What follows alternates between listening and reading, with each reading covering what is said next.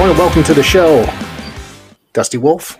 You're listening to the PWZ podcast. Thank you, sir, for joining me today. Thank you for having me. Thank you. Thank you. So we're going to go over your career a little bit and find out what's going on. And I'm excited to have you here. So I grew up watching you a lot on television in the 1980s, which seems like so long ago. It was. Let's don't lie to each other. Hey, I still live for those days, though. You know, to me, they don't seem like they were that long ago to us. Yeah. When we do the math, it was a while now. It was, to me, the best era of this sport that you were involved in, and then I'm currently involved in. And, you know, I absolutely love it. And I go back and watch a lot of stuff. I grew up in watching you in a couple different companies, several different, actually. Truthfully, yeah. I went wherever they'd pay me. So. Yeah. So before we get into all that stuff, why don't you talk about you training? I believe you trained under Ken Johnson. Yeah, Kenny took me under his wing. Late 81, early 82. I was a kid. I was still a teenager. And we trained for a while. And then in the summer of 82, I wasn't even looking to actually have my first match yet. We needed a ring to work out in. In those days, the business was still protected, and you didn't have 10 schools in the city, and everybody had a ring, and you could order a ring online. Well, none of that. So you had to get permission to actually get in the ring. Really, truthfully. Right.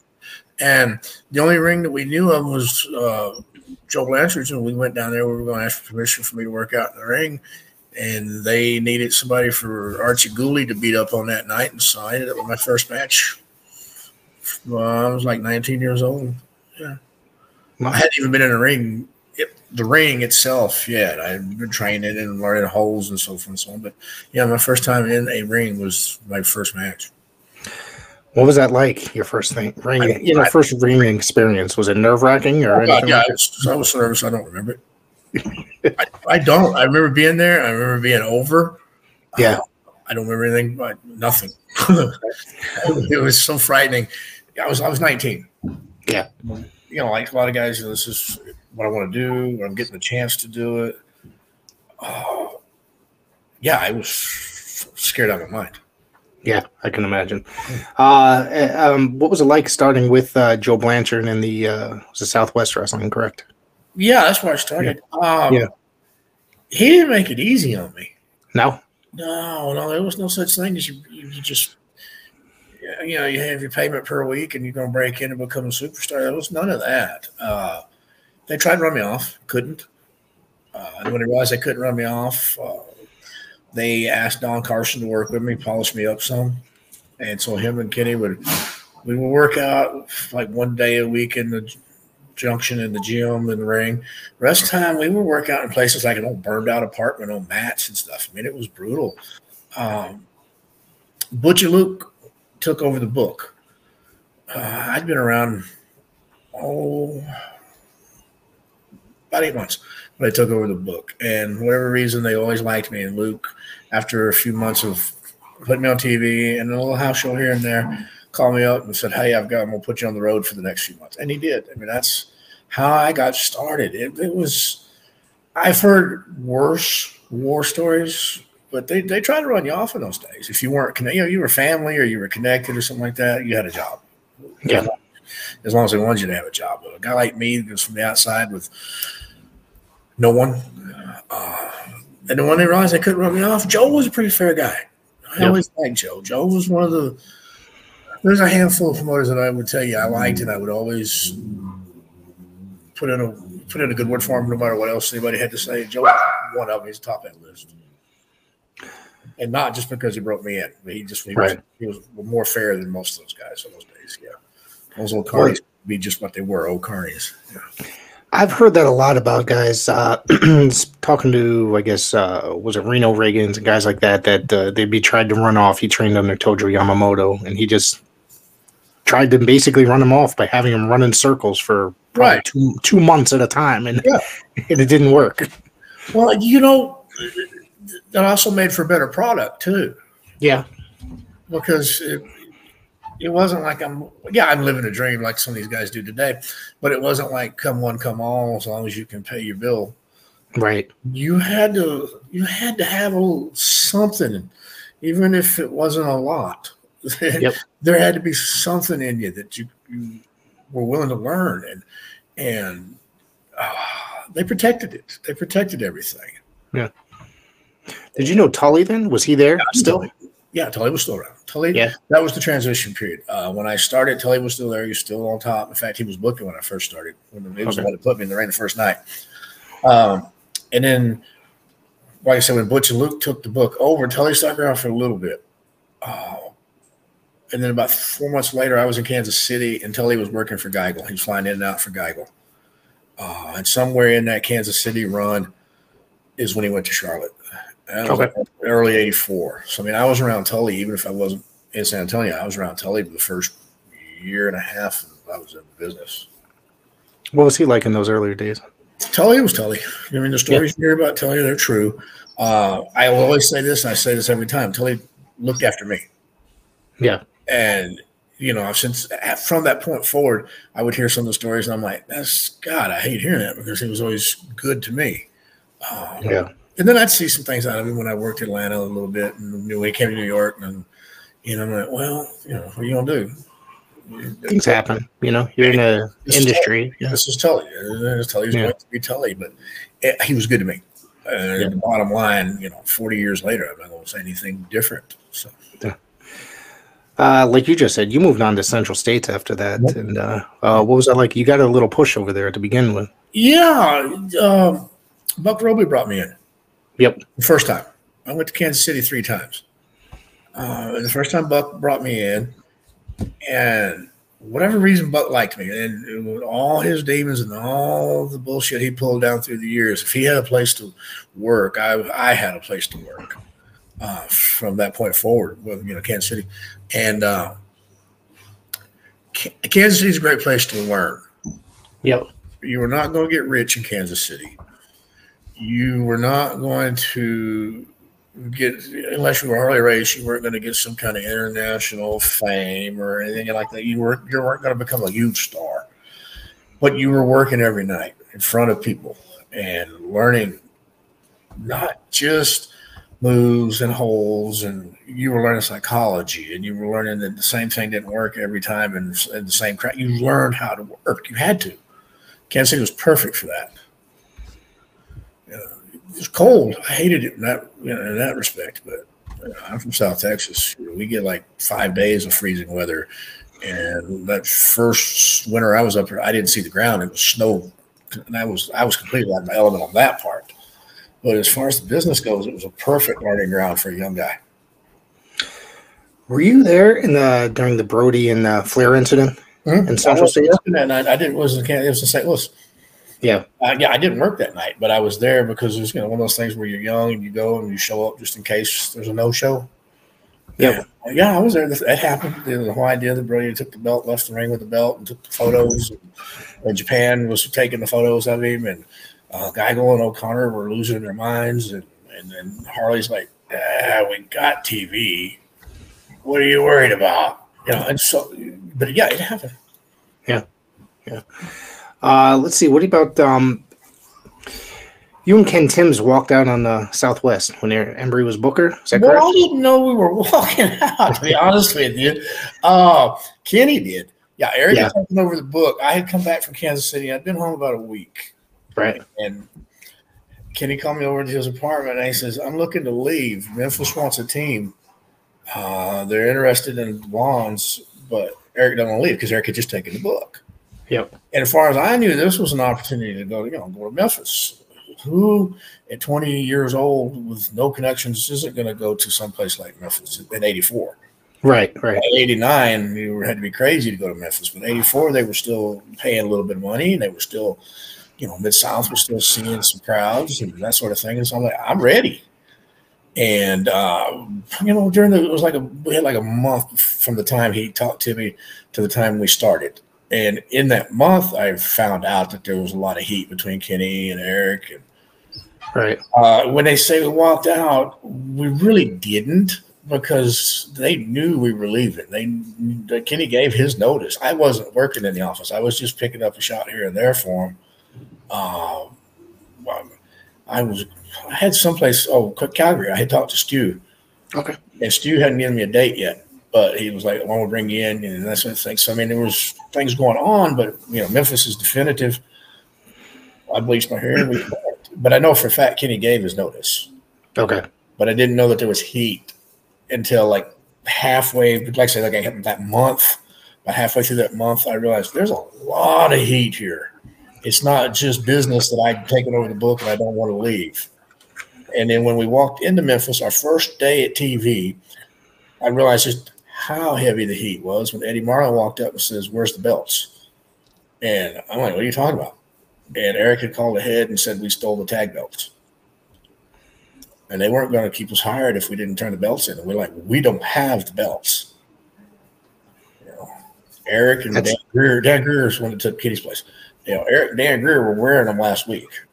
Right. We don't have them.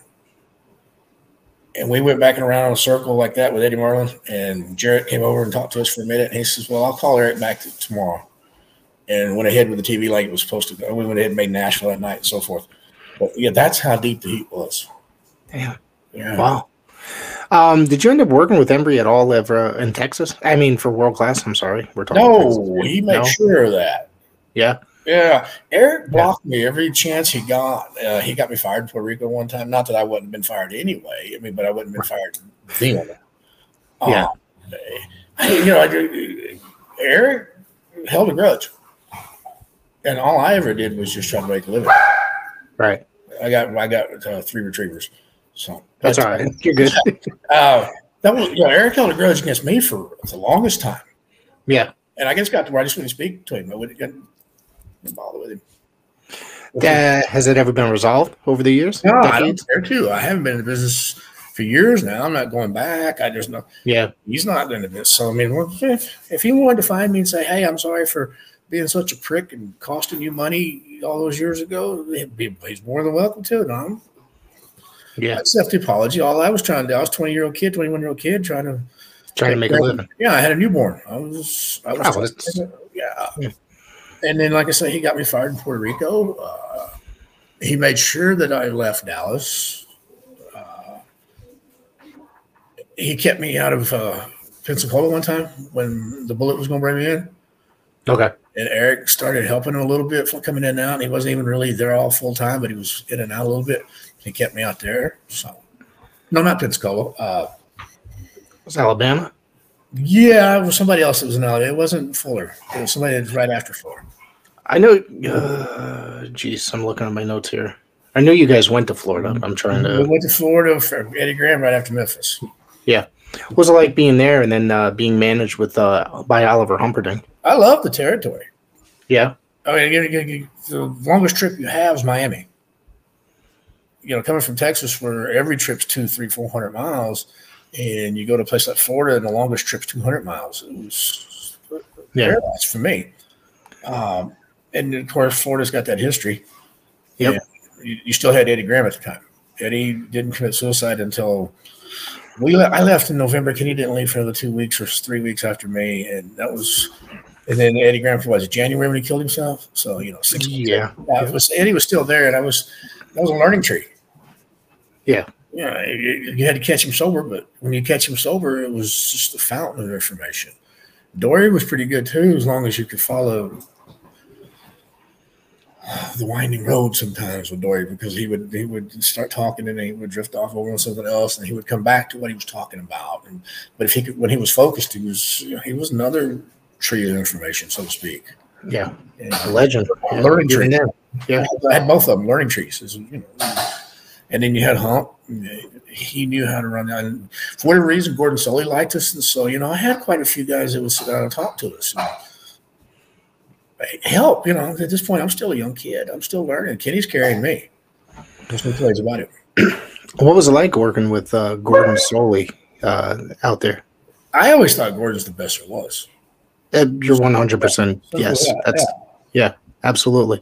I think he's definitely looked at as the greatest announcer of all time, and there's very few who will argue that, but he's definitely up there. For me, the only one that could hold any competition with Gordon would be Lance Russell, that I know personally. that I've worked with or around, that sort of thing. And I've known some good ones. I mean, Steve Stack was good. JR, there's some It's great. Yeah, they were great, but to me, Gordon's the gold standard. Yeah, and you could learn so much from just talking to him. Yeah, absolutely. You had to catch him once the evening came around. He'd had a few too, and he was another one that would get into the bottle. And if you caught him before about 8 o'clock in the evening, you can learn so much from him. After about 8, it's just talk to Gordon and have fun. Wrestling fans, promoters, wrestlers, and anyone who enjoys pro wrestling now have something new to be excited about. The Wrestling Fans International Association, the WFIA, is back. WFIA is an association that exists to promote, grow, and support professional wrestling throughout the world. Membership is free. Your membership includes a free digital bi-monthly publication of the Wrestling Fan News newsletter, association updates, voting privileges, and much more. Please go to thewfia.org, that's THEWFIA.org, and become a member today. Of course, you went and worked for the Savoldis in 1985. Mm-hmm. Yeah, I worked off and on. Yep. Mario's another one of those. Other people may talk bad about it, but Mario's another one of those I put on that Joe Blanchard list. Yeah, I had him on this podcast about a month ago, and I got to tell you, what a great guy he was, and what a great conversation that is. He was awesome to talk to. Yeah, you realize, he's been in business his entire life. Yeah, and Angelo was figured in huge in some places, and Mario never actually worked in the ring, but where he existed in the business, amazing in some respects. So. Mario has treated me decently too. I mean, he's like I say, he's on that Joe Blanchard list. I've got nothing bad to say about Mario. Yeah, he's obviously, or I don't know if you're aware, but he just started his own streaming network on, on the Roku. Yeah, I saw that the other day. It'll be advertised here on this program. They are. I'm telling you, man. There's some really great footage up there, so you'll probably be on some of that footage. I saw it. Yeah, I know. I have to be. I was. We went in there early '85. Yep. Me and Kenny went in there until '86, and I went in and out after that. One of the questions, 90 or something like that. I mean, I was in and out of there a little bit. Yeah, I want to ask you about teaming as part of one of the Equalizers. Yeah, that was the last time I had with him. Yeah. I just had Mike Williams on the program, who was Zip. Yep. He, I got to tell you, the amazing stories that guy had. From global to working Mid-South and all these great, I literally just hit record and he just went, and with some great stories. I'm sure he loved it. I used to stay at his house whenever when I'd be working in New Jersey, Savoli and those guys. Yeah, I mean, I knew him since he broke in. And he used to have Johnny Rotten, Mike Durham was his roommate. Yep. And, that was a house full. It was the three of us at times. Yeah, he's a good guy. I always thought a lot of Mike. So. Yeah, I liked him a lot, and I still keep in touch with him since recording that podcast. I got to tell you, man, he is a hell of a guy, and his stories were, like I said, really amazing. So, some of the guys that were around, we didn't think a lot of it because they were there, and we were there, and it was our job and so on. When you look back and you realize who some of the guys were that were there, the stories might not be so great then, but who they became makes the stories. That makes sense what I'm saying. Right. Because they stuck around, they became somebody, and then you have, I wouldn't call it blackmail story, but you have a good story. Right. Yeah, it's amazing some of the people that passed through those East Coast indies during those days. Everybody went through the Savoldis group, no matter, just about everybody. And it's just, I grew up a huge fan. I grew up in Connecticut, or I still live in Connecticut, but, it's once I discovered that program, it was one of those shows that I was instantly hooked on. Forget watching WWF on Saturday mornings. I wanted to see ICW, it was an amazing show to watch, and the talent that would come through there, man. And you may not ever see him again, but it was... That whole scene during those days was like that. Yeah. Yeah, it really was. But Savelli had the TV wrapped up. He had a huge TV network at one time. Yeah, he was on was it one of the sports channel Yeah, on and sports channel? Yeah. In those days, TV was still syndicated, and he had a list of syndication stations at one time that was like second only to Vince in Atlanta. It was Wow. unbelievable the number of stations he had at one time. Yeah. He had affiliations with World Class and AWA and stuff like that, so he would bring a lot of those guys in and out as well. Yep. And he brought and that's funny because it's like the AWA, obviously being a Midwest territory, but they came to Connecticut because of Mario. Mario, it was like a split show kind of. It was kind of amazing to watch. Yeah, I was on one or two, and Really? that was about the time that I went back to Kansas City, or I went somewhere. It was '85, but I was like on the first first two, and then they worked together for a little while. Yeah. Why don't you tell me about coming into World Class? I understand that Bruiser brought you in. Brody. Yeah. Brody's another one of those outlaws. For some reason the outlaws liked me. I like the outlaws. My wife would tell you what that's about, but I don't believe her. But anyway, Brody was one of, like Robley. These guys were outlaws, but we got along. Right. We understood each other. And he picked up the phone one day, and he calls me, and he says, "I'm booking Dallas. You want to start in on some shows?" And I'm, of course. I'm not working anywhere right at the moment anyway, outside of some independent stuff. He said, "I don't know how much I can get for you as far as work, but I will see to it that you're working every week somewhere." And I'm like, "Oh, I'm good. You've always been good to your word for me before." And that was the end of '86, January '87 at the latest. And I stayed until he left in April. Okay. Late April, early May. Yeah, and then when he left, Gary Hart took over, and everyone wasn't far behind. And Gary and I didn't get along in those days. We did later, but we didn't get along in those days. And then about the time that Gary left, I'm like, well, I'm going to go back to Dallas a little bit. Even though I was working for New York some, I was only working part-time. Eric's there. And so I didn't go back to Dallas until like the USWA or whatever they call it, the Global. Global was the last one to run there. I went with Global. Yep. USWA ran there too, but then Global was after that. Yeah. I worked for Global. Let's see. You were supposed to be. No, I spoke with Mike Williams, and he was the final opponent for Mike Von Erich, but you were the last scheduled opponent in that match. Opponent, right? It was. Yeah, that didn't happen. What was? It was a Friday night. Sports for TV. Yep. What was that? What was that? What was the? I guess. What was that like, and how did you feel about that? Was it very shocking when you were there when that happened? The Friday that everybody was looking for him, there was no shock or anything because nobody found him yet. Yeah. So as far as anybody knew, he was just drunk, stoned, mad, broke down on the side of the road. We didn't have cell phones then, so but nobody knew. Yeah. That night, I ended up working with whoever couldn't tell you to save my life today. And then I worked Saturday wherever spot show Brody had me on. And then I came home Sunday, and I was supposed to be home until whatever Wednesday show it was, and I was going to work like Wednesday. So in other words, I had some time off. I didn't know anything yet. Brody calls me, "I need you in Fort Worth tonight," on Monday. So, I drop everything and I go. And when I walked in the door is when I started hearing about how he had committed suicide. So that's when I found out. Mm-hmm. We didn't have any internet in those days. And right. I wasn't high enough up the ladder for anybody to worry about calling me and telling me anything about Mike Von Erich. But that's the way it worked for me. Is he was supposed to be there Friday. I didn't know anything about it until Monday when I walked into Fort Worth. And shocked. I can't say I was shocked because I didn't know Mike. Right.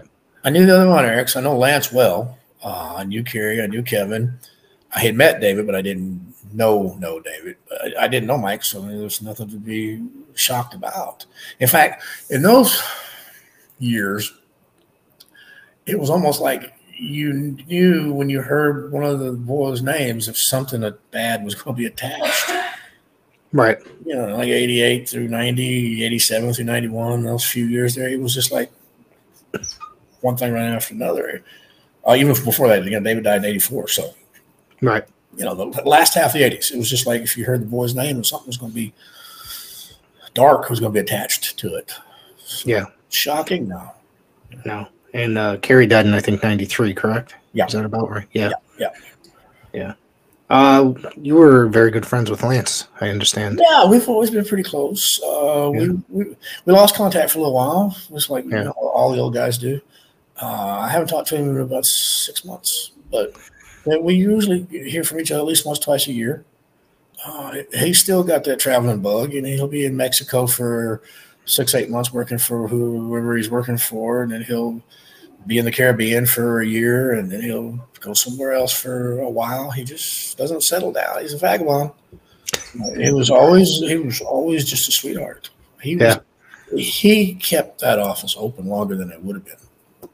Really? Oh yeah. I mean, there was nights he was working 2 and 3 times because the other boys were hurt or stoned or both. I think at one point he was the only Von Erich there at one point, if I remember correctly, from watching on TV. Yeah. And there were times where they were still advertising Kevin because Kevin could still make the towns. He hadn't lost his foot yet or anything of that nature. You know, he wasn't shooting himself in a cow pasture or anything like that. You know, so you still had Kevin. He had Lance, but then Kevin just didn't show up. Yeah, I've heard that there were nights that he just wouldn't. Just didn't even show up. He couldn't drive 70 or 80 miles to some of the towns. And you know, so Lance ends up working his, and then he has to take Kevin's spot. And if it wasn't for Lance, they might have had to shut down before they sold. The funny thing is that you mentioned that in watching on television growing up, you could definitely tell it was like a dark period for that company by watching. If you watch on TV, the Sportatorium was way less filled from a television standpoint than it was probably like a year or so prior. And that's just, some kid watching it on television, and the crowd seemed sort of dead, and the talent was definitely not all there, Well, you'd lost the Birds. They had left. Yep. Then you had the Von Erichs. If they weren't injuring themselves, they were dying. Gino's dead. Yep. Chris is in trouble. They didn't have anybody. I'm not going to draw a crowd in Dallas. Let's be honest. Brody was, by the time you're talking, Brody had been killed.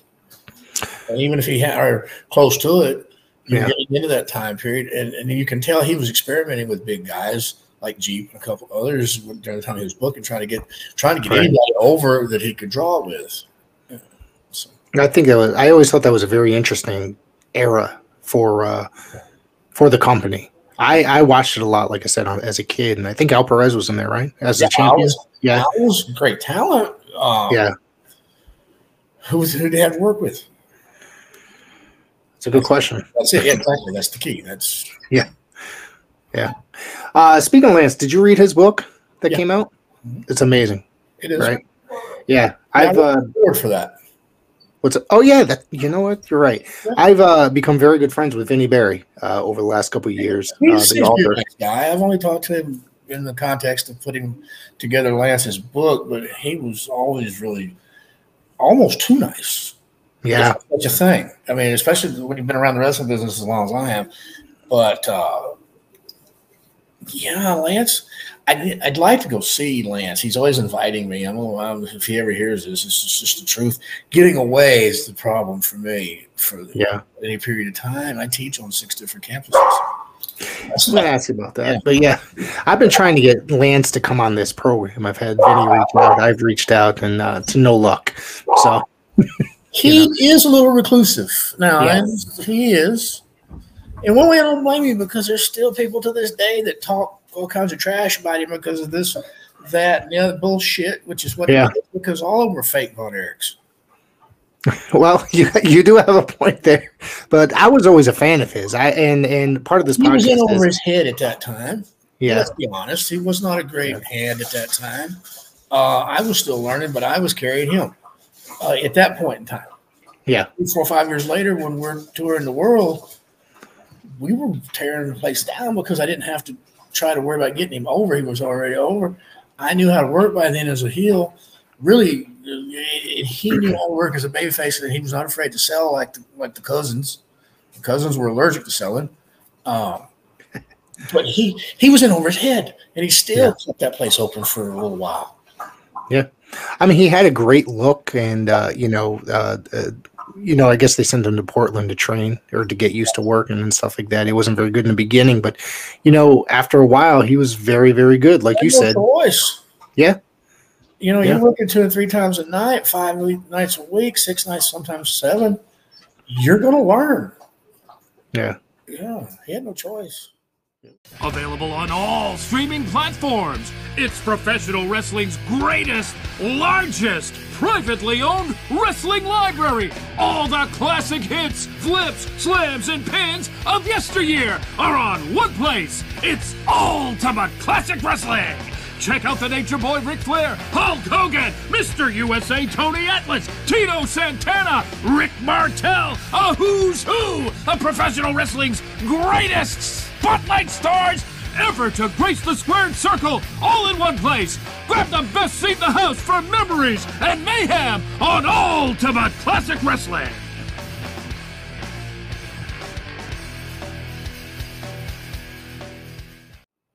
When did you join the WWF? Was that 1988, 87? 87? 87. What was that like? What got you up there working with Terry Garvin? Terry Garvin. Okay. I've heard that quite a bit from people about people, a lot of guys I talk to. But he's one of those that hated what happened to him, but he did it to himself. But he always treated me well. He always would find me when there was work available and so on. So, what was your first experience working up there? And was the pay difference quite a difference? I've heard that. I've heard it was. Yeah. Yeah. I was making as much in one night as I'd been making in a week in some places. I've heard that sometimes. That's not even an exaggeration. My guarantee in those days was $250 a night, and you only worked 3 days in Dallas, and you made $200. Of course, that wasn't horrible for me because I was only just 4 hours south. Right. I didn't have to try to keep up 2 homes and stuff. But in places like Puerto Rico, where we were doing what we considered decent business and making $700-800 a week, I'm making that in 1 and 2 nights for New York. So what was it like? Who else were you working in there that you particularly cared about working with that you liked? Did you work with like Hennig and? I worked with all of them. Rick, yeah. I worked. If they were there from '87 to '93, unless their name was Andre or Hogan, I worked with them. Really? Yeah. Yeah. Every last one. I didn't miss anybody. And the ones that were the great workers, the ones that were easy to work with or fun to work with, are the usual suspects, the guys that you would think, Hennig and Jannetty, Sean, DiBiase, Tito. Tito was tremendous. Rick Martel, probably the most underrated babyface ever in the wrestling. I don't understand how he doesn't have like this big following or like a lot of he doesn't do any of the convention circuits or he doesn't need it. No, well, yeah, he probably doesn't. But unless he's not bankrupt since the last time I spoke to him, he doesn't need it. Rick Martel at one time owned whole sections of Montreal. So he was doing pretty smart business wise while he was Yes. Yeah. What about working with guys like Demolition out there? You knew you were just going to go out there and sell for them. Yeah, they were both professionals, so I had never had a problem working with them. I knew it was over in 2 or 3 minutes, and I wasn't going to get anything in because that was their gimmick. Yeah, and I also knew those two weren't ever going to hurt me. Yeah, I never have to worry about that. If I got hurt with those two, it was something I did. So, did you ever go on the house show circuit for them at all? Yeah. Yeah, I made the. Let's put it away. When I started, I was just getting TV and a fill in here and there on the house shows. By the time '89 rolled around and I had Zeus, I was every night. And there were times during that '87 to '88 time period that I was every night. And then there were times where I didn't hear from him for 2 or 3 months. Really? Yeah, until '89, and then '89 through early '92, they kept me really busy. really did. And early 92 until I left in 93, it slacked off just right back down. Back downhill about as quickly as it went uphill in 87, 88. Yeah. Right. Tell me about being assigned to travel with Zeus. And was a Tiny Lister, correct? Yeah. Yeah. I mean, yes, I've told the stories before. It was a job, first of all. Yep. And it allowed me to get paid every night. The only thing I was doing that I hadn't done before was taking care of two people, because he had no clue how to get in and out of the buildings. He had no clue about just the rhythm of traveling that goes the road, especially in a time period where you may be on the road 12, 14, 15 days. He didn't know. Was he expected to? I mean, because he was kind of a Hollywood actor coming in. Which is what my job was. Yeah. It was like, we don't even expect you. How are you going to put all that off on a guy that's never really trained in the business, expect to carry a spot in front of the spotlight, and then get from Flint, Michigan to Fresno, California, from Fresno, California to Denver, Colorado to Miami to Charlotte, that sort of routine. How are you going to expect him to do that too? Mm-hmm. And keep track of the cars and the hotels and the flights. We had to learn quickly. And so I just took on doing it for me and him both. Was there anything interesting, any interesting stories that happened with traveling with? He was testy with me in the beginning. And he was testing. When I say testy, it was not just the attitude. He was testing me also to see what I put up with.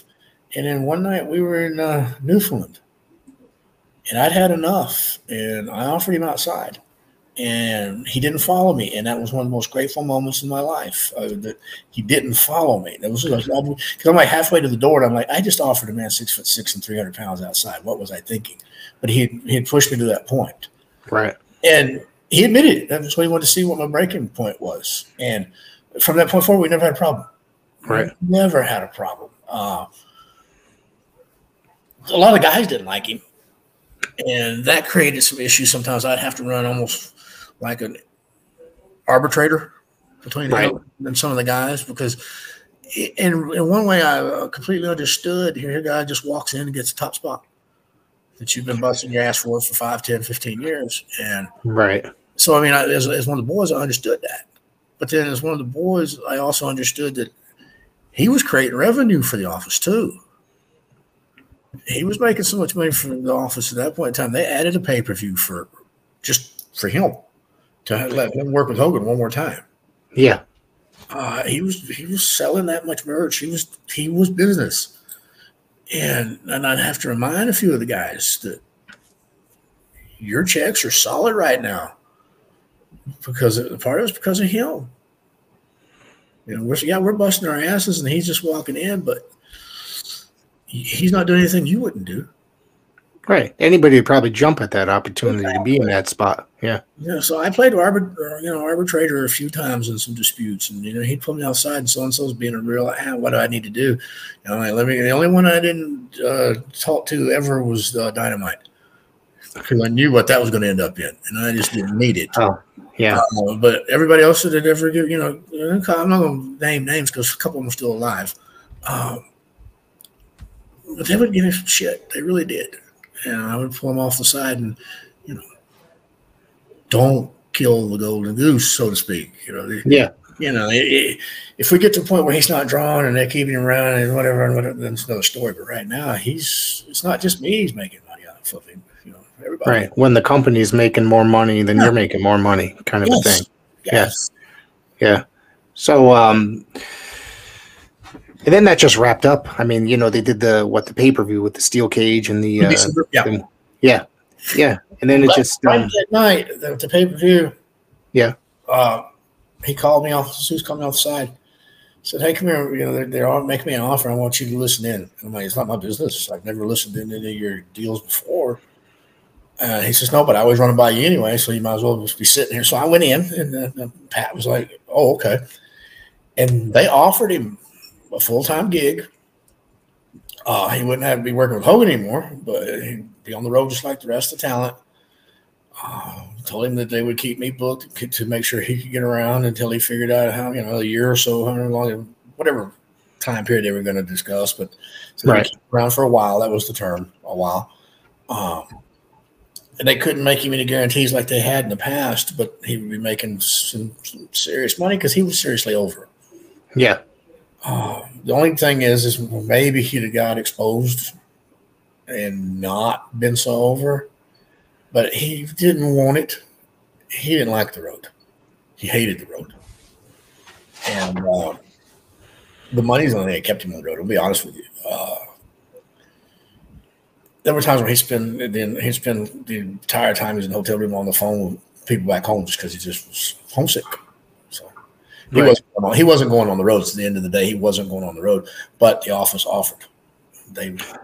You'd made that. So they saw something in him that maybe he can continue for a little while longer. What do you think that he could have improved over the time and been a bigger star there, or it would have been one of those flash in the pan type gimmicks? Not to talking bad, like. Would it have been over after the Hogan program? Had the office protected him? Yeah. And part B, had he been willing to learn? Now, he was willing to learn what he needed to do for the Hogan match or the tag match. Right. I know I was there. I was part of the group that was making sure they got it right. But there was more to learn. And had he been willing to do that and he'd been protected in the meantime, he could have been a force for a couple of years. Either one of those two don't take place. The office doesn't protect him. They get mad about something. They get tired of being invested in him and they quit protecting him.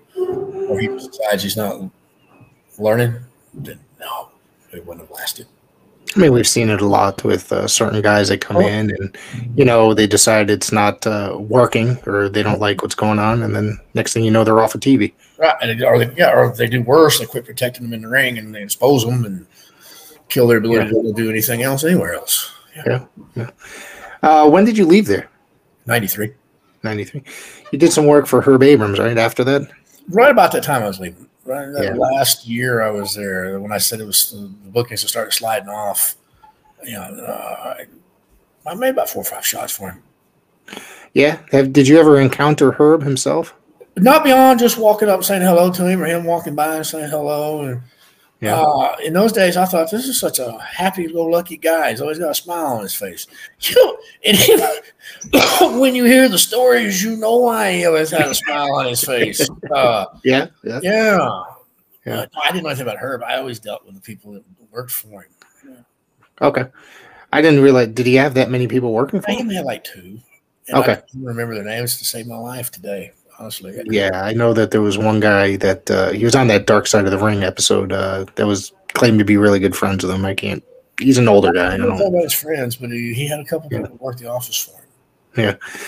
Did you encounter anybody like Bruno or John Tolos while you were there? Bruno, Bruno was still working for Vince when I started, and then Bruno. Oh, okay. Yeah, and then Bruno was he made a few dates for Savoli, and he made a few dates for. We just talked about him. Abrams, yeah. So I crossed paths with Bruno a few times until 92, 93, and then I never saw him again. Yeah, I think that's when he just left and was kind of fed up with everything, didn't want anything to do with it. Yeah. What were your experiences with Bruno? I mean, you grew up in a different area, so he probably didn't have the same impact on you. Yes and no. Because I grew up a wrestling fan, and growing up a wrestling fan, that means you read Bill Apter. And so, every time you picked up a Bill Apter mag, Bruno was there. You pick up an Napolitano mag, Bruno's right there. So I knew Bruno. I knew he was a big deal. He was a good man. He was full of himself. Really? Yeah. I mean, and if I hadn't made as much money as Bruno had in the amount of time Bruno made and done some of the things Bruno had done, I might have been worse. Be honest with you, but he could not let go of kayfabe. That was the one thing. Like us, the boys in the back, and even then, every once in a while, it was a little would slip in, like he actually did win, or something like that. Yeah, and I think for decades he didn't let that go, And I know a lot of guys, once it was out, just kind of went with it, Yeah. Um, He was a so gentleman. I'll always say that about him. yeah, He was one of those guys that was always very polite and made sure he spoke to everyone. And the worst thing I say about him is he just never let go of Cave. he just, Bruno was the champion and that sort of thing. yeah. I think that once the WWE did that DVD on him, that's probably the closest he's ever come to coming out, breaking kayfabe. I No haven't way. seen it, but if they did one later, which I know they did one later. Yeah. He probably still didn't. Hi, this is Bob Smith. You might remember me from my years at Pro Wrestling Illustrated magazine. Well, now I've started a brand new podcast called The Outdated Wrestling Hour.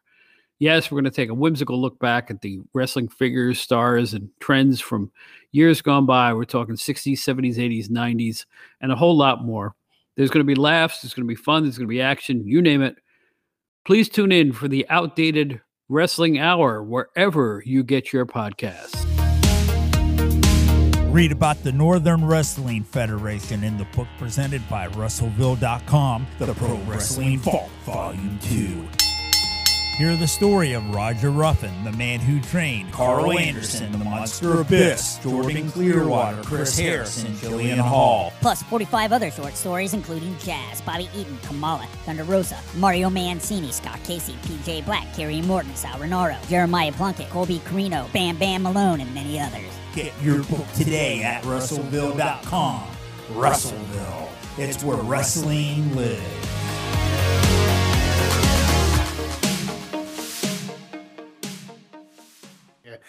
How do you feel about that kayfabe and stuff like that breaking, the whole entire industry being exposed and all that stuff?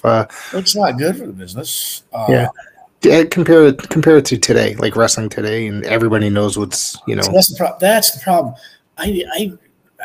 My idea of kayfabe is not so much I hate you, I'm going to break you in half, and I'm going to kill you and your family, and all the things that the old guys used to, and those stories you hear about, like Dory Senior would be at the home with Mike DiBiase, and somebody come by to fix the plumbing, and he'd punch Mike DiBiase in the face and get out of my house. And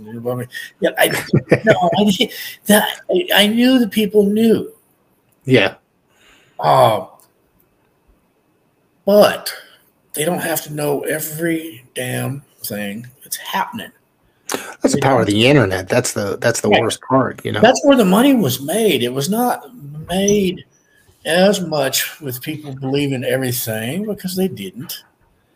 But money was made as, like down here it'd be Akbar or Gary Hart. Right. Who are they going to bring in next? I thought those guys did excellent jobs of what they were doing. Yeah. That's sort of kayfabe. Yeah. You knew the Samoans weren't completely 100% wild, man, because you see them in tracksuits. But you didn't know just how far that wild man was and how civilized they were, because you didn't associate with them. Right. That level of kayfabe, when that level of kayfabe got lost, the ability to make money unless the office is completely 100% generating the income is gone. The talent being able to create the income is gone. Yeah. It has been. I mean, it's in front of you. Talent's not creating the WWF, whatever they call themselves today, and Khan out there in Jacksonville, and those guys. They may be making record money, but they're not making it off the gate. Or a lot of it's just merchandise. Exactly, merchandise and their TV gimmicks and their TV sales and their TV deals in these other countries and so forth, because they're creating a show. Yeah, and I'm not begrudging them that. I mean, they're able to make a living for them and their families. They're making a living in some cases, and there's nothing wrong with that. But the talent can't get over. And then when they leave the two big shows and they go to these other places, you may still see some good crowds in some of these independent shows, but it's not like one guy walks out and he's sold the house. It's not the days of Punks or the Lawlers or Dusty or Flair or anything like that. That match could help put 8 of the 10,000 asses in the seats. That's gone. And when that left, the business changed completely. It's It's no longer the business; it's an industry. It's a huge corporation. Yeah, like you said. Do you still watch Today at all? No. About every 2 or 3 months, I'll decide I'm going to go over and we'll try to watch Raw. I don't Fridays. I'm usually busy doing something with the family or up on stuff, and so I don't even try SmackDown. I couldn't even tell you what time SmackDown come on. I've watched AEW a few times, and I'll see 1 or 2 guys on there that have a little bit of talent, or I think they have a little bit of talent, or I'm like, this guy could, but then I just have to sit through those 20 minutes of vignettes and Raw, same thing. I see a guy here or there that this guy would get my interest, but then I have to sit through all this other crap. Yeah, there's it's working for them. They're making tons of money. Well, so I sound like a grumpy old man, and I don't mean to, but if I wanted to watch it, I'm wanting to watch some guys get out there and some guys get over. Yeah. And I know they got enough talent. They got a talent list that's almost endless compared to what it used to be. They got to fill 3 hours worth of programming. So there's going to be a million interviews and promos and God knows what else in between matches. Yeah. So, I mean, it's just, to me, it's just insanity because they'll just build in, the TV matches are just, they're played out a certain way as opposed to, okay, you can definitely tell that this guy lands a certain move because here comes a commercial break. You know what I mean? In the middle of the match, it's just not allowed their own creativity anymore, and that's another big reason why the guys can't get over. They can still get over. They're still selling merch. They're still making money, but it's not like here we are. You talked about my generation in New York. There's guys from that group, Hulk, Savage, Jake, that mainstream America still remembers. Yeah, they're talked about every show, like every day, every show, Exactly. You people listen, then they never really watch wrestling because once they get talking a little bit, they never really did. But they can tell you, oh, yeah, that Macho Man, and they'll do his voice, or Hulkamania, or the guy with the guitar, honky tonk. They remember those guys because those guys could be creative and do their thing. Right. And the last guys that were that over were the last 2 that were allowed to be that way. Austin and Rock. Yes. Yeah. I mean, I was watching with the Rivals, The Rock and Austin on A&E. I don't know if you watch the A&E biographies and all that stuff. And they haven't put mine on, so I don't watch theirs. Yeah. They filmed they literally did. Vince's office filmed one documentary about me, and I believe Horowitz. Yeah, 2 Christmases ago. And 5-6 months, and Lombardi and Horowitz and me. Okay. And that was Christmas of 2021. And so June or so of 2022, I was told it was going to come out. And they're like, well, we backed it off a little bit because we've inserted 1 or 2 here or there. And not yet. Paramount had my wife's talking to me, and she's not quite got the timeline. And so the first thing I get told is we've inserted a couple of others, but you're going to be like August. We're going to start putting yours together once we get the next 1 or 2 out. Okay. Well, between that June and August, that's when Peacock took over the network. And the Peacock said, we don't want it. And so however much footage they shot of me and Lombardi and Barry, it's just sitting on the shelf. So I'm like, I'm not putting any money in Vince's pocket. That's understandable. Not on that one. I mean, if mine's not good enough for him, theirs is not good enough for me. I'm old enough now, and I'm not going to lose any paydays from him. So I can afford to be healthy on that one. I didn't know about that because now I'm really interested in seeing that. And it's too bad that it didn't come out. Well, I don't know. It may have been the biggest dud they ever produced. I don't know. But yeah, I did hear about them working on a Barry thing. It was Barry, me, and Lombardi. Yeah. And, it was and I'm sure Lombardi would have been quite interesting as well. And I was the last one shot. As far as film. Yeah, they didn't shoot. The last one that they did film on. They had already done Lombardi, and they'd already done Barry. James Patz from the office came down, and we did a whole afternoon down here on the Riverwalk.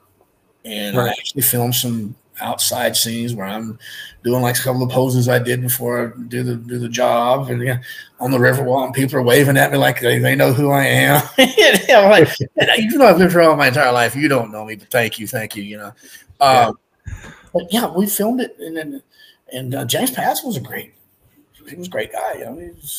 kept me updated on everything, including, Peacock said they don't want you. I gotta tell you, since they've been on Peacock, what's it been, 2 years now, probably? Yeah, half a year and a half, 2 years, yeah.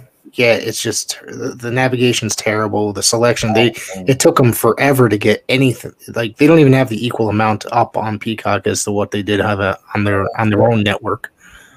They made money. Yeah, that's what it's about. Well, so now there's about to be the big change with their whole merger with the UFC and Endeavor and stuff. That. I don't know how that's going to end up.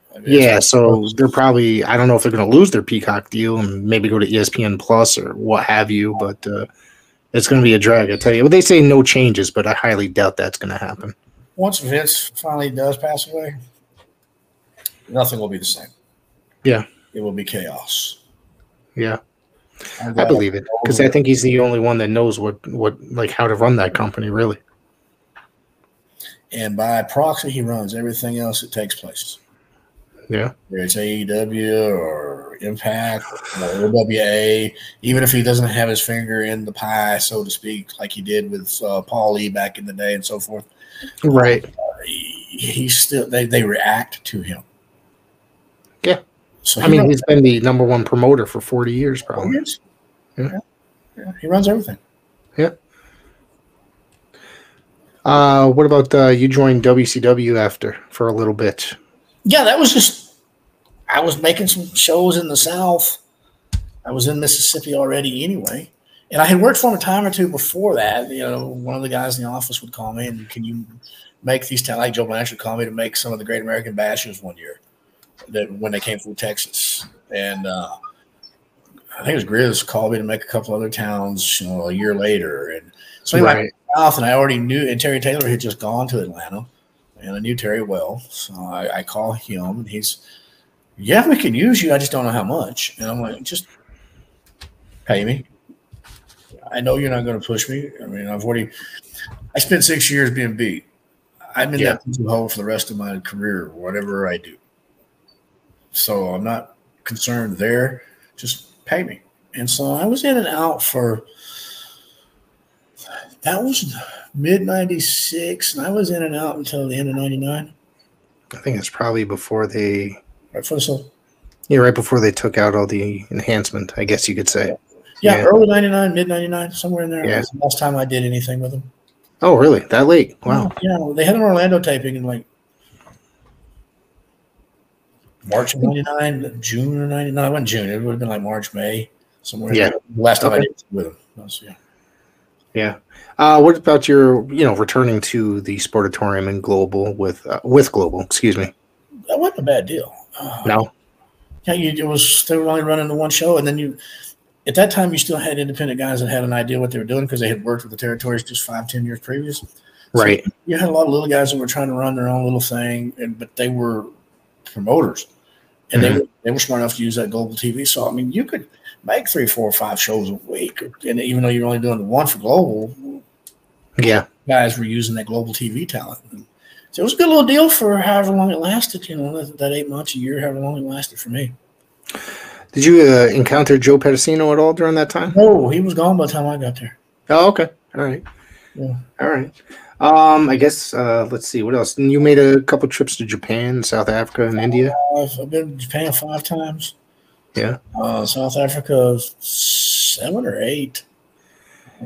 Every year from 88 to 96, however many years that comes out to be. Okay. Korea 4 times. Wow. England 3, Germany, Belgium, Greece, Israel. Let's see, I'm going through the list here. Been in the Caymans, been in the Bahamas, Mexico, obviously. Singapore 7 or 8 times for Steve Ricard. Right. Okay. India 3 times. And then, an odd shot here or there where we flew in one day into Pakistan, that sort of thing.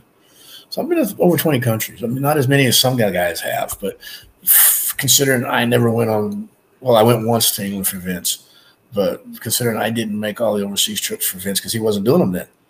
Yeah. It was very rare at that time. Yeah. All my overseas trips were on my own. People look at me because it was me.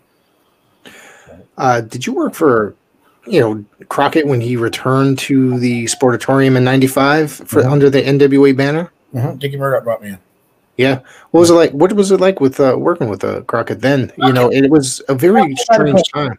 Crockett didn't impress me. Yeah. Crockett came across to me as one of the luckiest human beings in the wrestling business ever. Really? For a man that's supposed to and did so much, he knew less than half the talent in the locker room as far as how to book a show and put a show together. And when you start talking to the boys that have been around for a while, you realize that his mom and his sister ran that office all those years. Yeah. They were the ones, and he always had a good booker. Yeah. Except for one little period there in the early 80s when he was booking by committee for whatever reason. When George Scott left and he booked by committee for a year or so there, or not even that long, I think. But then, you got Dusty in there. And so between George Scott and Dusty, he always had a good booker for the most part. And then he had his mom and his sister that were doing all the business. They ran the baseball teams. They took care of all the business. What it was you're in that deep South and that mid-Atlantic area where the women weren't going to be respected by a lot of the people that ran the buildings and ran the TVs and so forth. So you had to have a man. You had to have a man in front of everything, Right. And that was Jim Crockett. Jim Crockett wasn't the first choice.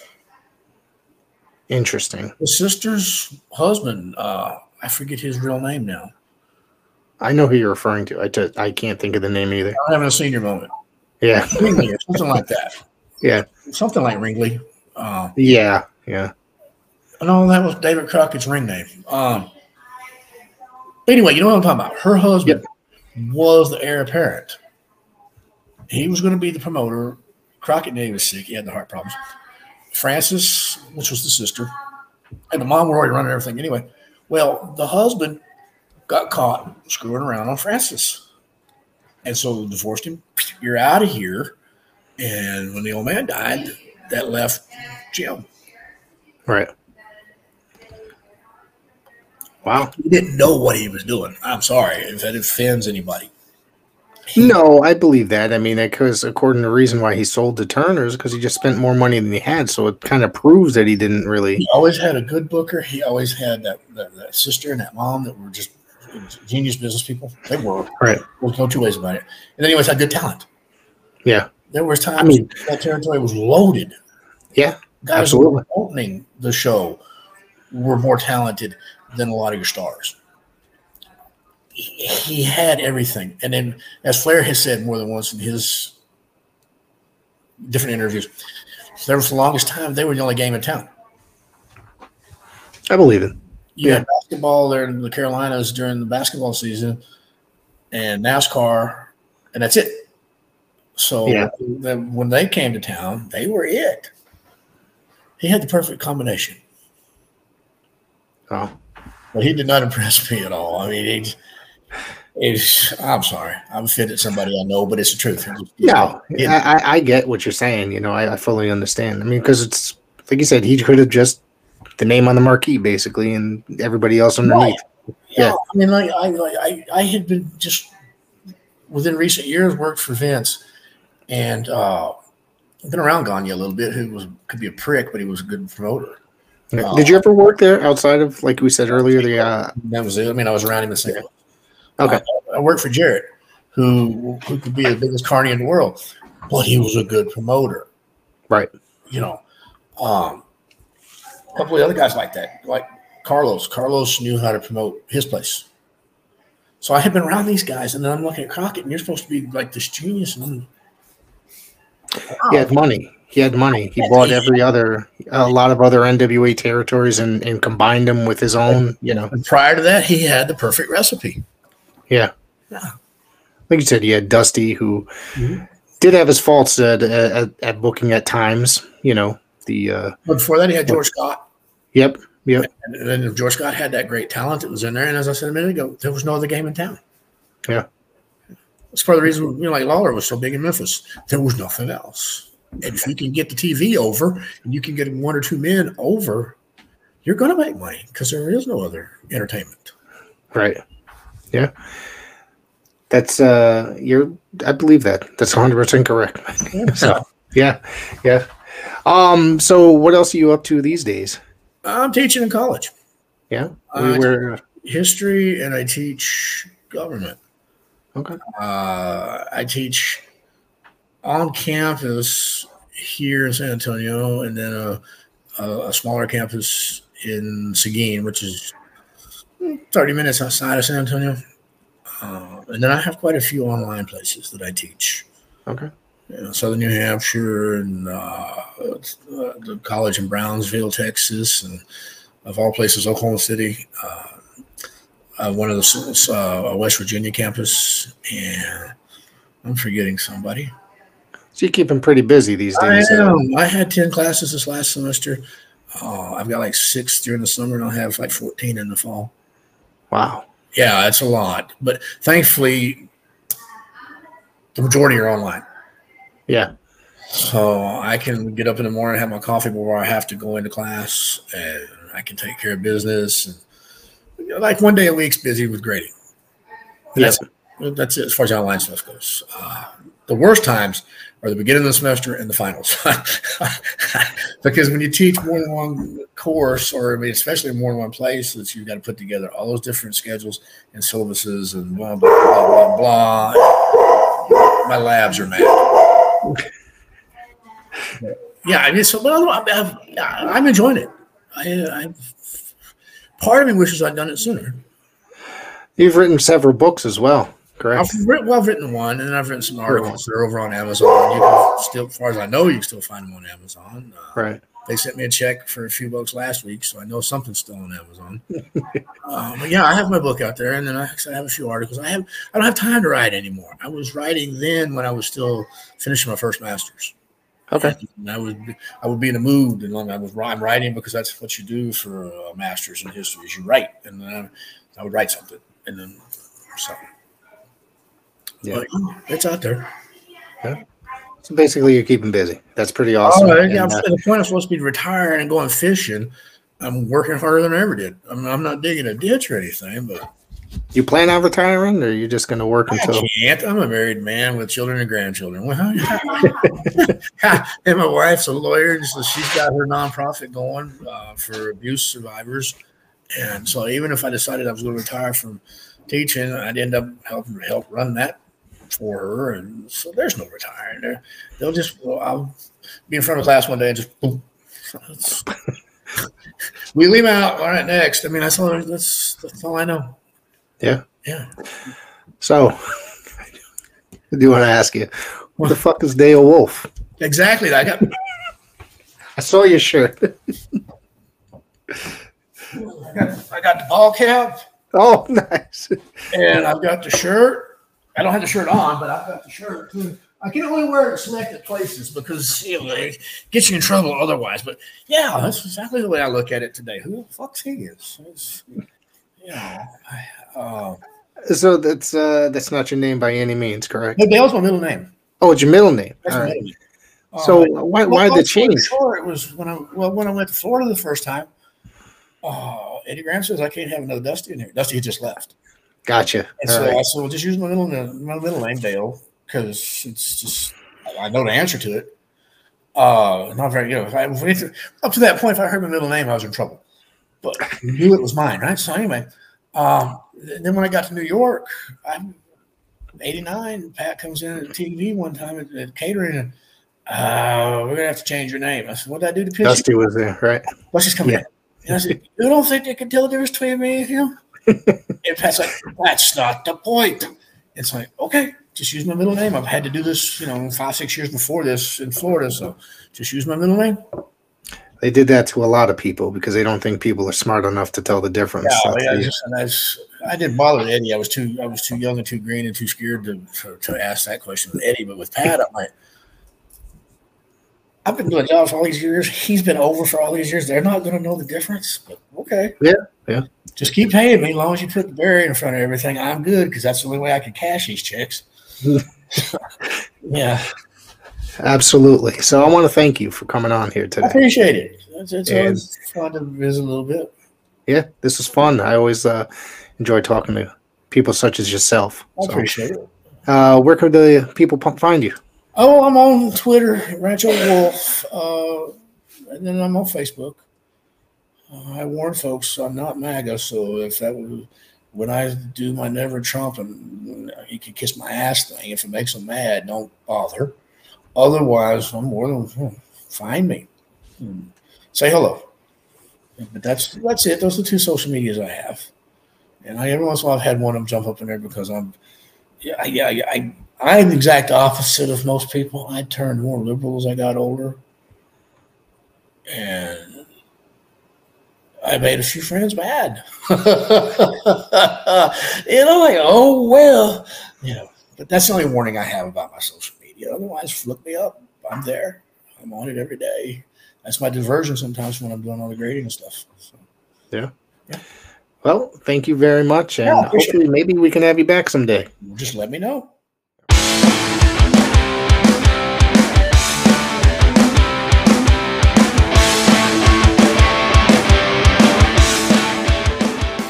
Wrestling fans, promoters, wrestlers, and anyone who enjoys pro wrestling now have something new to be excited about. The Wrestling Fans International Association, the WFIA, is back. WFIA is an association that exists to promote, grow, and support professional wrestling throughout the world. Membership is free. Your membership includes a free digital bi-monthly publication of the Wrestling Fan News newsletter, association updates, voting privileges, and much more. Please go to thewfia.org, that's THEWFIA.org, and become a member today.